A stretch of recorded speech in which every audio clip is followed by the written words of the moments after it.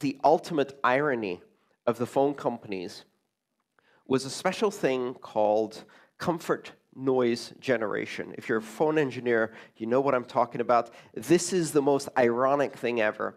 So after years and years of people my age being used to their phone line sounding like all the time, right? When we started having cellular telephony and digital phone lines that were perfect, they had no noise. So the moment the other person stopped talking, what you would have was complete silence. And so you're like, oh, okay.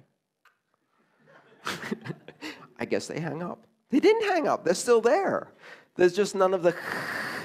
So then the phone companies invent the most brilliant technology ever, which is comfort noise generation, which is a device that sits on your end of the phone, and it looks to see if the connection is still open, and if it is, it whispers in your ear, just to make you feel comfortable that the other person is still there.